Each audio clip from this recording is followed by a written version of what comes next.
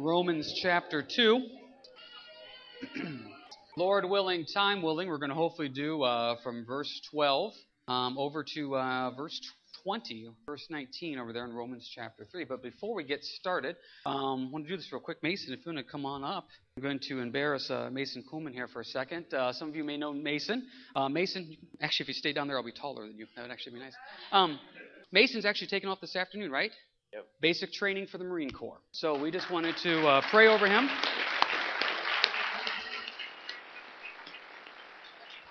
We just wanted to pray over him for safety, for God's hand to be upon him here. And we're always appreciative of the people that serve, and we're very thankful for that. So can we just go ahead and pray for you? Lord, we just want to pray for Mason as he just gets ready to take off here. We obviously pray for your hand of safety and protection to be upon him. Go before him in all ways, as we know these next few weeks will be very tough on him mentally, physically, emotionally, and spiritually. Lord, I pray that you be his strength and his rock during this time. Help him to keep himself focused on you, be a light and a witness for you in so many ways. Lord, you just be thankful just that we're with him, and Lord, you be with him in all ways. And we praise you and thank you for what you've done in your name. Amen. We'll be praying for you, Mason. God bless. All right, we're going to be in Romans chapter 2. Romans chapter 2, and before we get started, let's do the smart thing and just have a small word of prayer here. Heavenly Father, as always, you wrote it. Lord, you teach it. We just want to listen. Let your Spirit lead and guide and direct. And we pray, Lord, that your Spirit would be the one doing the teaching and we would be the one doing the listening. In your name, amen. Now, if you haven't been with us for the last few weeks here in our study with Romans chapter 1, the key component of Romans 1, it's all about the gospel, the good news of Jesus Christ. That's what matters more than anything. It's just the gospel. Is somebody saved or not saved? That's what matters. Well, that's the good news. Well, what happens here in Romans chapter 1, Paul then uses this argument, and it's a very logical argument. And by me saying logical, don't take away the fact that it's not Spirit-led. It's still led by the Spirit, but a very logical argument of where God created everything. And that's his greatest witnessing tool that he gave us, is his creation. When you look out the window, you see creation. You have to know that there's something bigger than us out there. So that's the greatest witnessing tool he's given us for the gospel. Well, what happened, if you look in Romans 1, the creation became perverted, if you will, and sin came into the world. And so what happened is, as people, we started worshiping the creation and not the Creator. And so therefore, we were not in God's will and God's plan for our lives because we were in sin.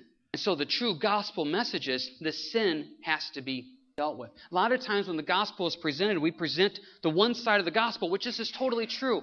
Come to Jesus Christ and he loves you so much. He has a wonderful plan for your life.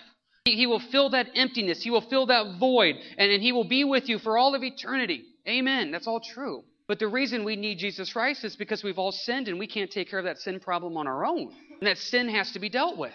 Well, that's what the end of Romans 1 and what Romans 2 got into, is how is this sin problem going to be dealt with? The true gospel is Jesus loves you. The true gospel is Jesus does fill that void in your heart. The true gospel is Jesus did open up the door for you to have eternity in heaven. The true gospel is also that sin has to be dealt with. Jesus did not die on the cross for us to have a better day. He died on the cross to take away the penalty of sin. And that's what the rest of Romans chapter 2 deals with. And that's what we did last week. Well, now, here in Romans chapter 2, we're going to start in verse 12. Paul, once again, and I hate to keep using this word, builds on this very logical argument, if you will, that there is a gospel message. It's revealed in creation. Creation has been maligned through sin. So now we have to look at how the sin problem is taken care of. And what you see here in Romans chapter 2 is Paul is speaking to the Jews, but it applies to us today because what happened was the Jews said, well, we don't have to worry about the sin thing. We're Jews. We're part of Abraham. We got the genealogy. We got the name. We're in. We're set. Paul says, no, it's not your name that matters. It's not what you know that matters. It's who you know that matters. Romans chapter 2, verse 12. For as many have sinned without law will also perish without law. And as many as sinned in the law will be judged by the law.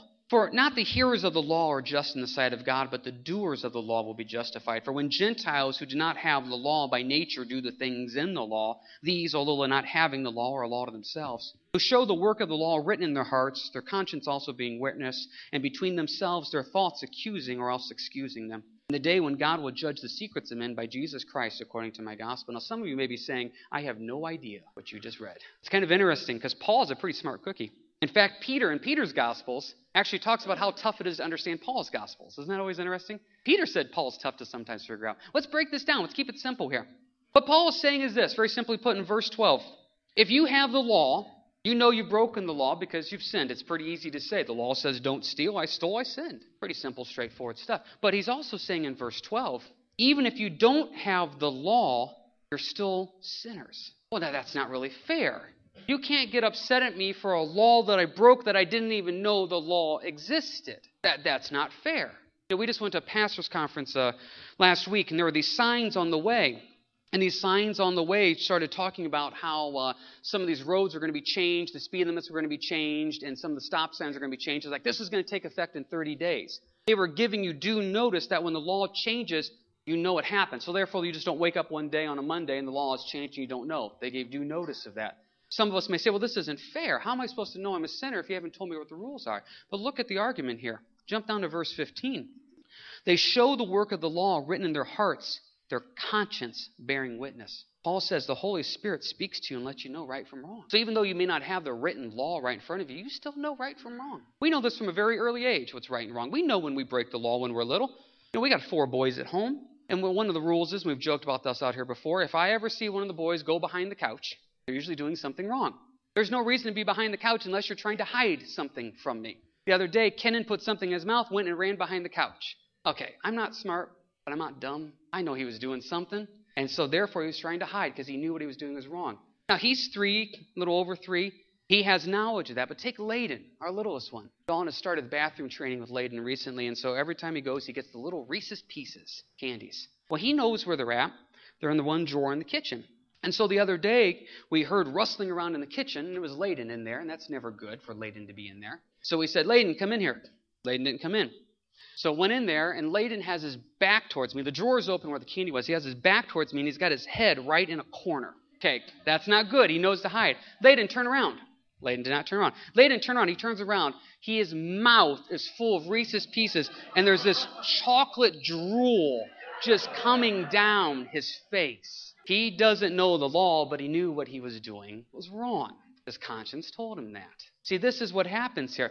The Bible says, if you're taking notes, write this reference down. John 16:8. John 16:8 says the Spirit will convict the world of sin, righteousness, and judgment. The Holy Spirit speaks to us and knows what's right and what's wrong. We know. How many times have I told you, if someone comes into my office and says, Pastor, I don't know what I should do, what's my first follow-up question? What do you think you should do? 9 times out of 10, they already know what they should do. The Spirit has already spoken to them. They know. And this is what Paul is trying to say here. Verse 12, we're all sinners. You either sinned with the law or you've sinned without the law. Hey, that's not fair. I didn't know the rules. Hey, verse 15, you have a conscience. The Spirit speaks to your heart, and that Spirit says what you did was wrong, and you know you were wrong. That's the word conviction. That's what God uses to bring us to Him. We know we're wrong. So that's how that works, which then takes us then to verse 13. Because now Paul says, wait a second. I'm just not looking for people to hear. I'm looking for people to do. There's a lot of people that hear. Lots of people here. Turn, if you will, to James chapter 1. Churches all over the country today, all over the world, here in Henry County, are going to be full of people hearing the law, hearing the truth. But how many are going to leave that church doing what they're supposed to do? We're all good at hearing. We're all good at listening. And some of you may even underline a verse. You may take a couple notes. But are you going to walk out of this building doing what God wants us to do? James chapter 1. Because it's inevitable. I run into people that are going through a difficult time as you're going to James 1. And they always come up and say, James, I know what I should be doing. What am I supposed to say to that? I know what I should be doing. I never want to sound mean, but I usually say, well, then why aren't you doing it? James 1, let's talk about hearing and doing. Look at verse 21 of James 1. Therefore, lay aside all filthiness and overflow of wickedness and receive with meekness the implanted word, which is able to save your souls. The word, that's what we're doing right now, is we're giving you the word. We're giving you straightforward, verse by verse, God's teaching of the Bible. So what does that do? Verse 22, but be doers of the word and not hearers only, deceiving yourself. For if anyone is a hearer of the word and not a doer, he's like a man observing his natural face in a mirror. For he observes himself, goes away, and immediately forgets what kind of man he was. How many times do we do that in the teaching? Oh, good point. Oh, I like that. Underline. Oh, I'm gonna make some note of that. That's a good verse. We get up, shake hands, leave. What was the message about? I don't know. I think we were in Corinthians this morning. And this is what happens. We hear, but we don't do. And this is where Paul is writing to his audience in the book of Romans. He goes, you guys not only need to hear, but you also need to do. It's not what you know, it's who you know. And do you know Christ? I know you know about him, he says, but do you really know him? Do you really know him? And even if you don't have the written rules, back to Romans 2, verse 14, you still know the truth because the Spirit speaks that truth to your heart. So now with this understanding, what are we supposed to do with this? Well, verse 17.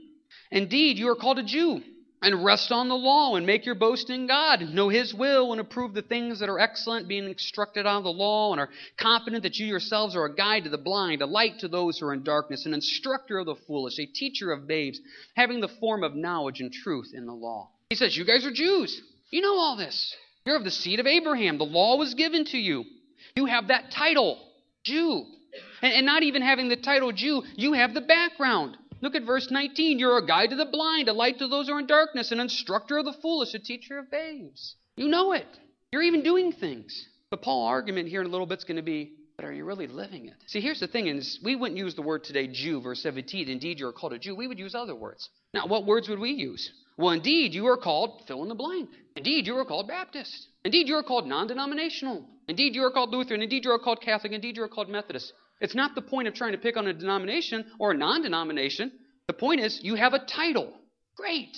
That's just a title. That doesn't mean anything. Well, they have a title of being a Jew. We have a title of something else. But look at their background. They're a guide to the blind, a light to those who are in darkness, an instructor of the foolish. Well, we do the same thing today, don't we? I'm doing things. I teach Sunday school. I must be in. Well, I've done this. I've gone through whatever. I've gone through the baptism. I've gone through the confirmation. I've gone through this. Once again, there's nothing wrong with those things. Those things may serve a purpose and are good. But if that's what the person is trusting in for salvation, they're mistaken. Because this is what Paul is saying. You being a Jew, that doesn't get you in. Your works that you do, verses 18, 19, and 20, that doesn't get you in. If you're taking notes, write this passage down. Isaiah 64:6. Isaiah 64:6. All of our works are like filthy rags. Whatever we do is still not good enough to get us in. This is just Christianity 101. If we could earn our way to heaven, as long as we did more good than bad, I'm going to help a few old ladies across the street today just to get my notch up a few. No. As we talked about last week,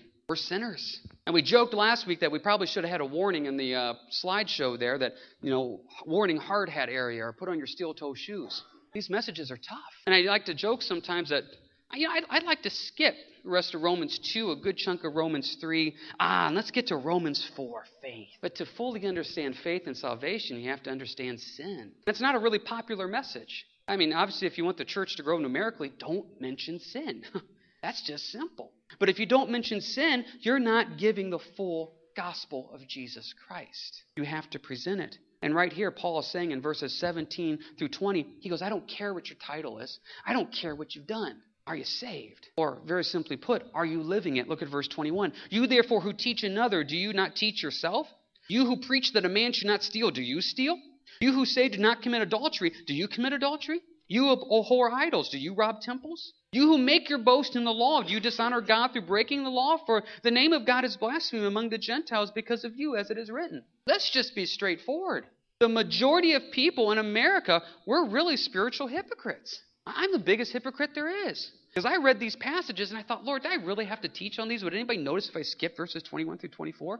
Let's look at 21. You therefore who teach another, do you not teach yourself? And it's like, oh, man. I'm telling you now, people come up to me after church and say, oh, boy, that message is really convicting. I'm telling you, the most convicted person on Sunday is me. Because I know I sin. I know I'm not perfect. And I look at this and I see verses 21 through 24 and it's like, yeah, Lord, I not only want to teach it, I not only want to preach it, but by golly, Lord, I want to live it. I mean, isn't that what the world needs? It's more Christians that are really living for Christ. Not just going to church, not just having a title, not just having a name, but people that are really serious about the relationship with Jesus to say, I want to see my unsaved friends and loved ones saved. I want to see my coworkers who don't know Christ saved. That's what we need. We don't need more religion. I just heard a stat the other day on the radio, and it was one of the Barna stats where they said now 80% of Americans call themselves Christians. 80%. By golly, folks, if there's 80% of Americans that are Christians, something's not clicking here. It's not clicking. Why? Because of verses 21 through 24. We know it. We know what to say. The truth of the matter is we are not living it the way we should. This is not here to step on your toes. It's not here to be hellfire and brimstone. This is just straightforward. A lot of times we're not living it the way we should. We're going through Revelation on Wednesday nights.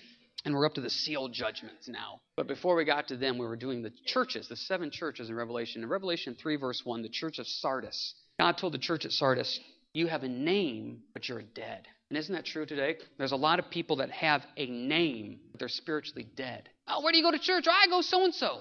Well, I have a name. I'm alive. I'm part of that, but dead. Once again, when I use this example, I'm not saying to say this example of any particular denomination, because you see it with every denomination, even with the non-denominationals. But there was years ago, I was talking to a guy, and he happened to be Catholic. And we were talking about the Lord and talking about Christianity, and I said, so are you a Christian? I remember he said, well, he goes, I don't know if I'm a Christian, but I'm Catholic. And he said, I said, are you saved? He goes, well, I don't know if I'm saved, but he goes, but I've been baptized, and I've gone through catechism, and I've done First Communion. And I sat there and I said, listen, I said, have you ever had that moment of salvation, of understanding, not what you've done, but have you ever had that moment where you understand Jesus Christ died on the cross for your sins? Not what you've done, not the title, not the name. And see, and that's what the church at Sardis had. They had a name. They thought they were alive, but they were really dead. And you see that a lot in churches that have a name. The church is spiritually dead or dying. You see that a lot in people that have a name. Well, that's so-and-so. They do this and that.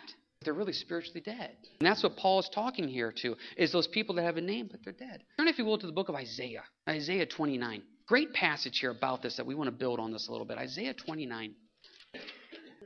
Isaiah 29. Here through the prophet Isaiah, God is speaking to the nation of Israel. Because they had the knowledge, they had the name, they didn't have any fruit. Isaiah 29, and let's go ahead here in verse 13. Isaiah 29, verse 13.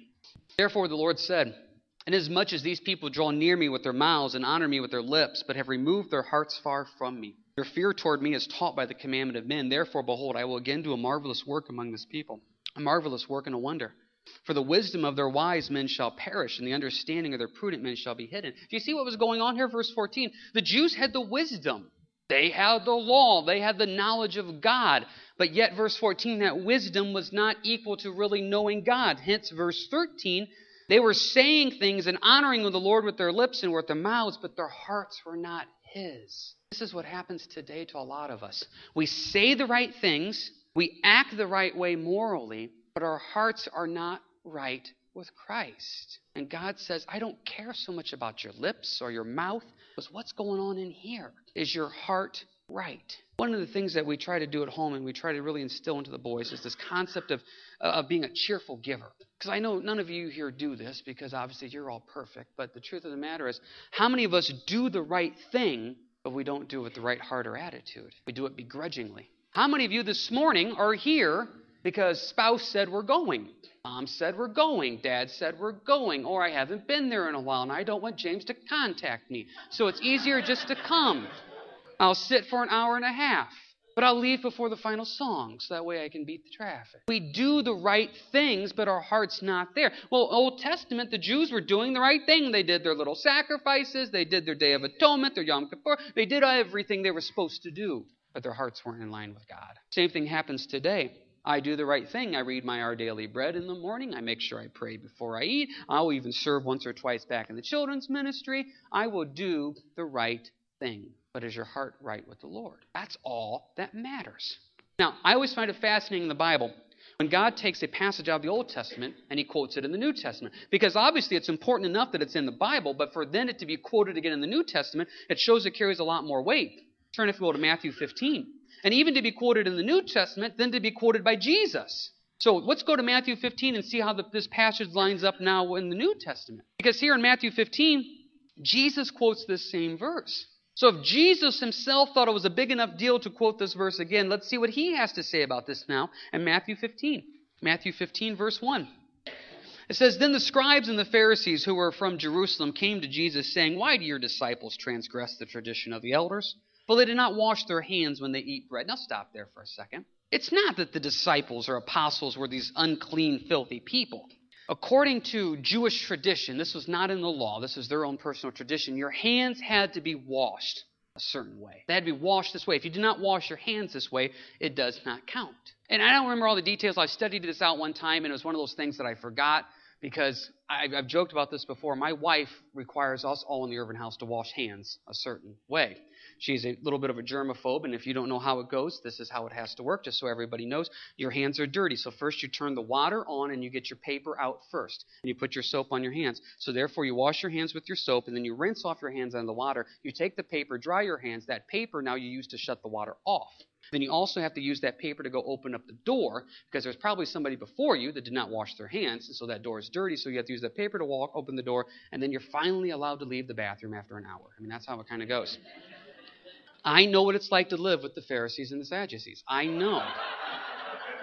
So their hands had to be washed a certain way. And the way that the hands ended up, this is all I remember, is the hands ended up like this, almost like surgeon hands, so the water would drain down. If your hands ended up like this, the water goes back over your hands. So anyway, they weren't washing their hands right. So, verse 3, he answered and said to them, why do you also transgress the commandment of God because of your tradition? Jesus is saying, come on, guys, highly paraphrased. This isn't in the Bible. This is your tradition. This is your idea.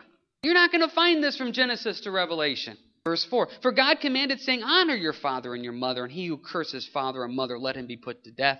But you who say, whoever says to his father or mother, whatever profit you might have received from me as a gift of God, then he need not honor his father or mother. Thus you have made the commandment of God no effect by your tradition. Boy, isn't this what happens today? The traditions of man overrule Scripture. Verse 7, hypocrites. You don't hear that word much in church.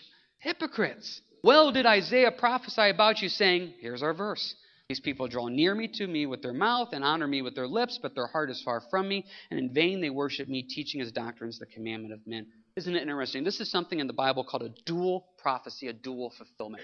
Back in Isaiah 29, the prophecy was fulfilled by speaking to the Jews directly. But also Jesus says, hey, this prophecy is also for the Pharisees and the Sadducees during his time. So hence dual fulfillment. It fulfills two different prophecies there. Jesus says these people had the knowledge, they had the wisdom, they had the right words, they had even the right moral actions, but their heart was not right with Christ. That's what the problem was. This is what Paul is saying here in Romans 2.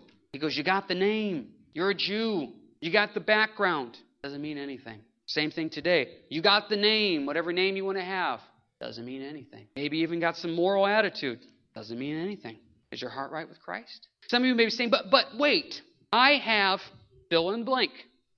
I have done this and this and this. I've done the baptism. I've done the teaching. I've done the confirmation thing. I've done all these things. Doesn't this count for something? Once again, those things may have spiritual good on their own accord, and those things may serve a purpose, but those things aren't salvation, because what the Jews are going to say here in verse 25 is, we have circumcision. We're in. Verse 25. For circumcision is indeed profitable if you keep the law, but if you're a breaker of the law, your circumcision has become uncircumcision. Therefore, if an uncircumcised man keeps the righteous requirements of the law, will not his uncircumcision be counted as circumcision? Will not the physically uncircumcised, if he fulfills the law, judge you who even with your written code and circumcision are a transgressor of the law? For he is not a Jew who is one outwardly, nor is circumcision that which is outward in the flesh, but he is a Jew who is one inwardly. And circumcision is that of the heart and the spirit, not in the letter, whose praise is not from men but from God. See, the Jews said, wait a second, you can't get on us. We have the circumcision. We are a seed of Abraham. We are in. We're part of the group. Paul says that act in the flesh means nothing if your heart is not right with Christ. It means absolutely nothing. The only thing that matters is a repentant heart and a heart for Jesus. That's all that matters. What happens today is we wouldn't say the circumcision, but we would fill in the blank with whatever religious thing we want to say. Look what I've done. I'm okay. I'm in. No, it's your heart. It's your actions. That's what matters there. And those actions are not actions to salvation. Those actions are actions of a changed heart for the Lord, which shows that things have changed. Because what really matters is God says, I want your heart. Look at verse 29. For he is a Jew who is one inwardly, and circumcision is that of the heart. See, circumcision in the Old Testament represented the cutting away of the flesh, the things that were destructive, the things that were sinful and bad. So it was a visible representation of saying, I am letting go of my old life. I'm letting go of my past. I'm now a new creation in the Lord. So what mattered most was verse 29 was the inward. The inward thing is what matters most. See, because verse 28, we have a lot of outward things we do. But God says, I'm wondering where your heart's at. Where's your heart at on this? That's what Paul was asking the nation of Israel. Well, the same thing is asked us today. Where's our heart at? It doesn't matter what you've done. It doesn't matter what I've done. What matters is, Where is the heart at when it comes to the Lord? Because in fact, if you're taking notes, write this passage down. Ezekiel 44 verse 7. Ezekiel 44 verse 7 talks about circumcision of the heart. Now that's not New Testament, that's Old Testament. God was even saying in the Old Testament is, I want your heart. I want who you are. I don't want some religious action. I want your heart. Remember in Psalm 51, one of my favorite psalms in the Bible. This is the psalm that David wrote after he committed the affair with Bathsheba. And if you remember the story, David saw Bathsheba. David wanted Bathsheba. Bathsheba came over. They had an affair, and so now found out Bathsheba was pregnant. So David had to find out some way to hide this thing. So long story short, Bathsheba was married to a guy by the name of Uriah. So David has Uriah killed in battle. So everything's good now. Now Bathsheba can come and get married to David. Everything looks good. And so Uriah is dead, so no one's going to think anything. This goes on for a year. David was unrepentant about this for over a year. Finally, Nathan the prophet comes in, and he does this great setup story. Great setup story. Long story short, David realizes, I'm in sin, I'm wrong. Asks for forgiveness. Well, Psalm 51 was written about this from David's perspective, and David says something in Psalm 51 is absolutely fascinating. He goes, for you do not want sacrifices and offerings. Now think about that. He's saying God did not want the sacrifices and offerings for sin. You don't want more animals killed. David was saying is you don't want the animals killed, you want my heart. See, that's almost heresy for a Jew to say. Because if you go study Exodus, Leviticus, Numbers, and Deuteronomy, God wants those animals. That's how sin was covered up. For David to say, you don't want the animals, the offerings, the sacrifices, you just want my heart, it shows that David really got it. How many times do we do that today? Well, my heart's not in it, but I'm just going to do it. God says, I want your heart. I want the cheerful giver. I want your life committed to me. We can all, for all of our lives, live a morally good standard life, serve here, do this, do that, and still when it gets down to the end, say, Lord, I never gave you my heart. Remember in Matthew chapter 7, they came up to Jesus and they said, Lord, did we not cast out demons in your name? Did we not prophesy in your name? Did we not do all types of miracles in your names? And what did Jesus say? Away from me, I never knew you. Wait a second. That's a scary verse. That's a scary verse because Jesus is saying you can do all the right things, but if you have not really made a commitment to him in your heart, it doesn't count?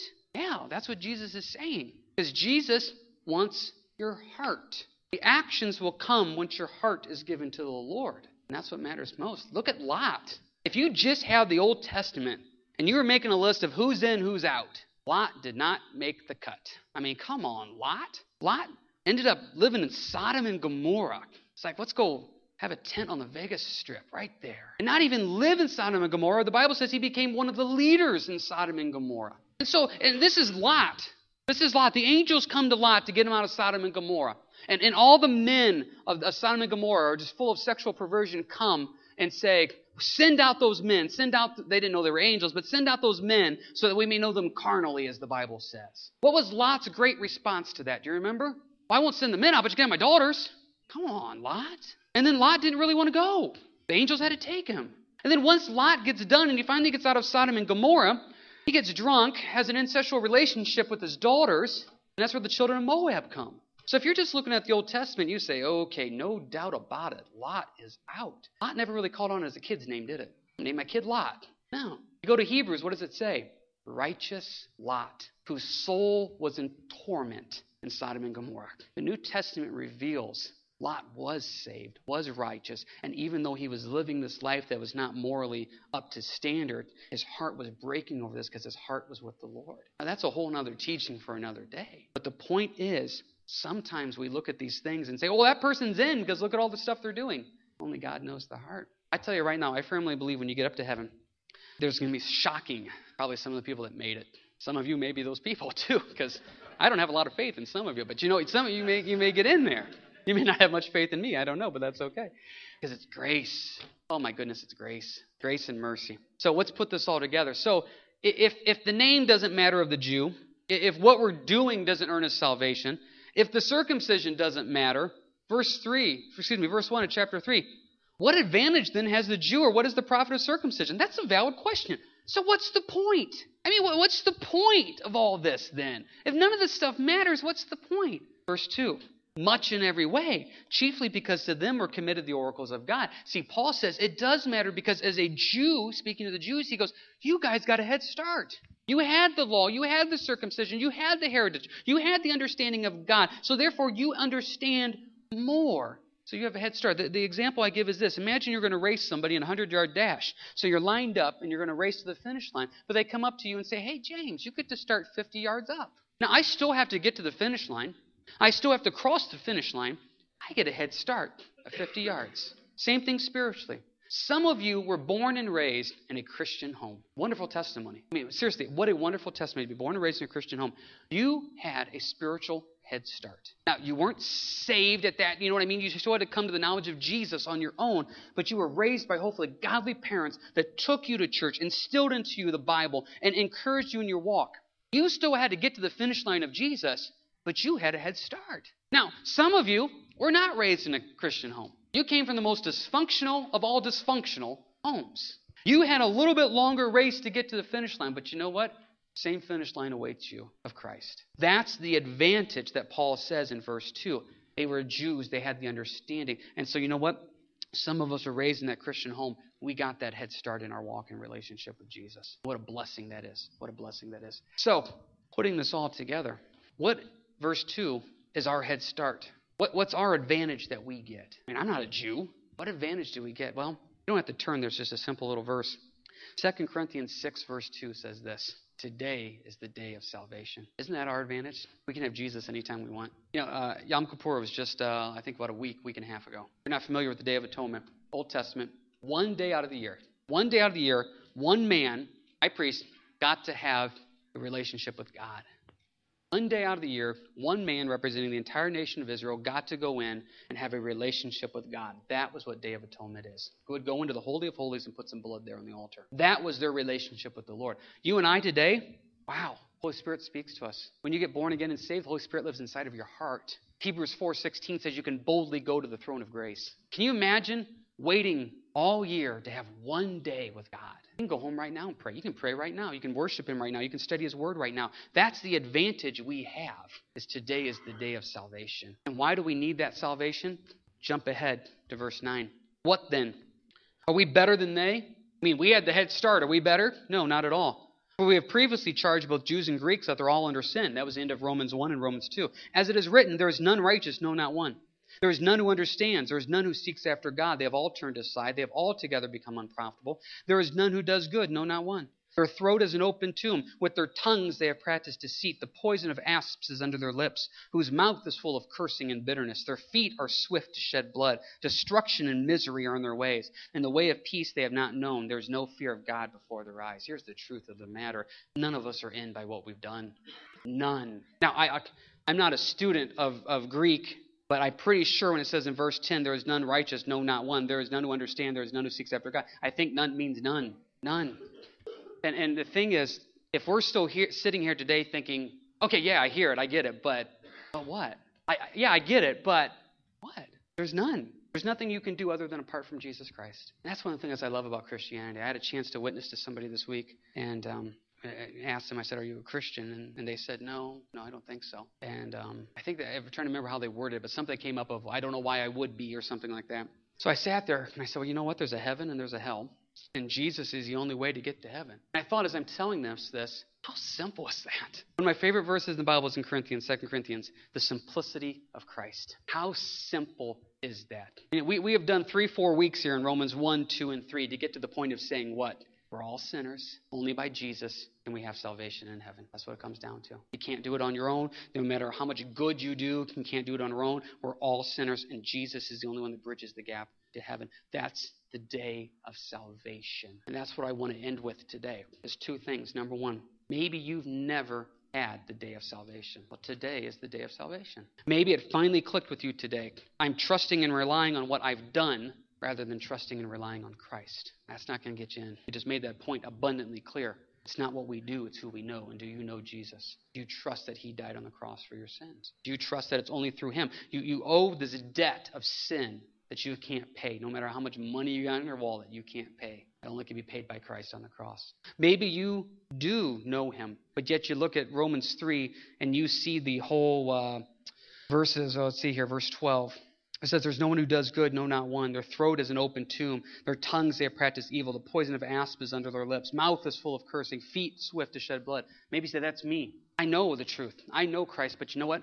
My life is not where it's supposed to be. My mouth is not where it's supposed to be. My feet are not where they're supposed to be. Destruction is where I'm at. I'm not living the life that I'm supposed to be. The Bible uses the term backslidden. Because you know where you're supposed to be. You know what you're supposed to be doing, but yet you're not doing it. And I'm telling you right now, one of the most dangerous places to be in life is to know where God wants you, to know that you're not doing what you're supposed to be doing, to then not care. That's a dangerous place, people. I don't say this to scare you. I don't say this, once again, as hellfire and brimstone. I say this out of love to say, I want you to experience everything that Christ has for you. And I want you to have the full joy and peace that he gives. And I know that full joy and peace comes from what? A life right in him. Doesn't mean you're perfect. It doesn't mean you're not going to sin.